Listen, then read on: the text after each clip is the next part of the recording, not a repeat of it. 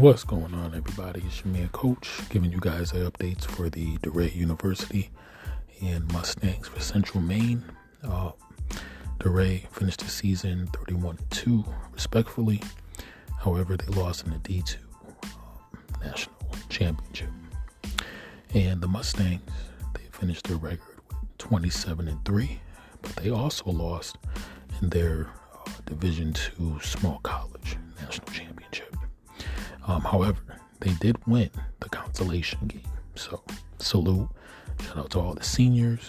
And we're shifting gears to Division I. UConn, that is. And, UConn will be playing Vermont on Saturday. So I'll keep you guys updated for that. And the WNBA Draft is April 10th. So I'll keep you guys updated for that. As always, follow your dreams. It's your man, Coach. Be blessed. Stay blessed. Coach.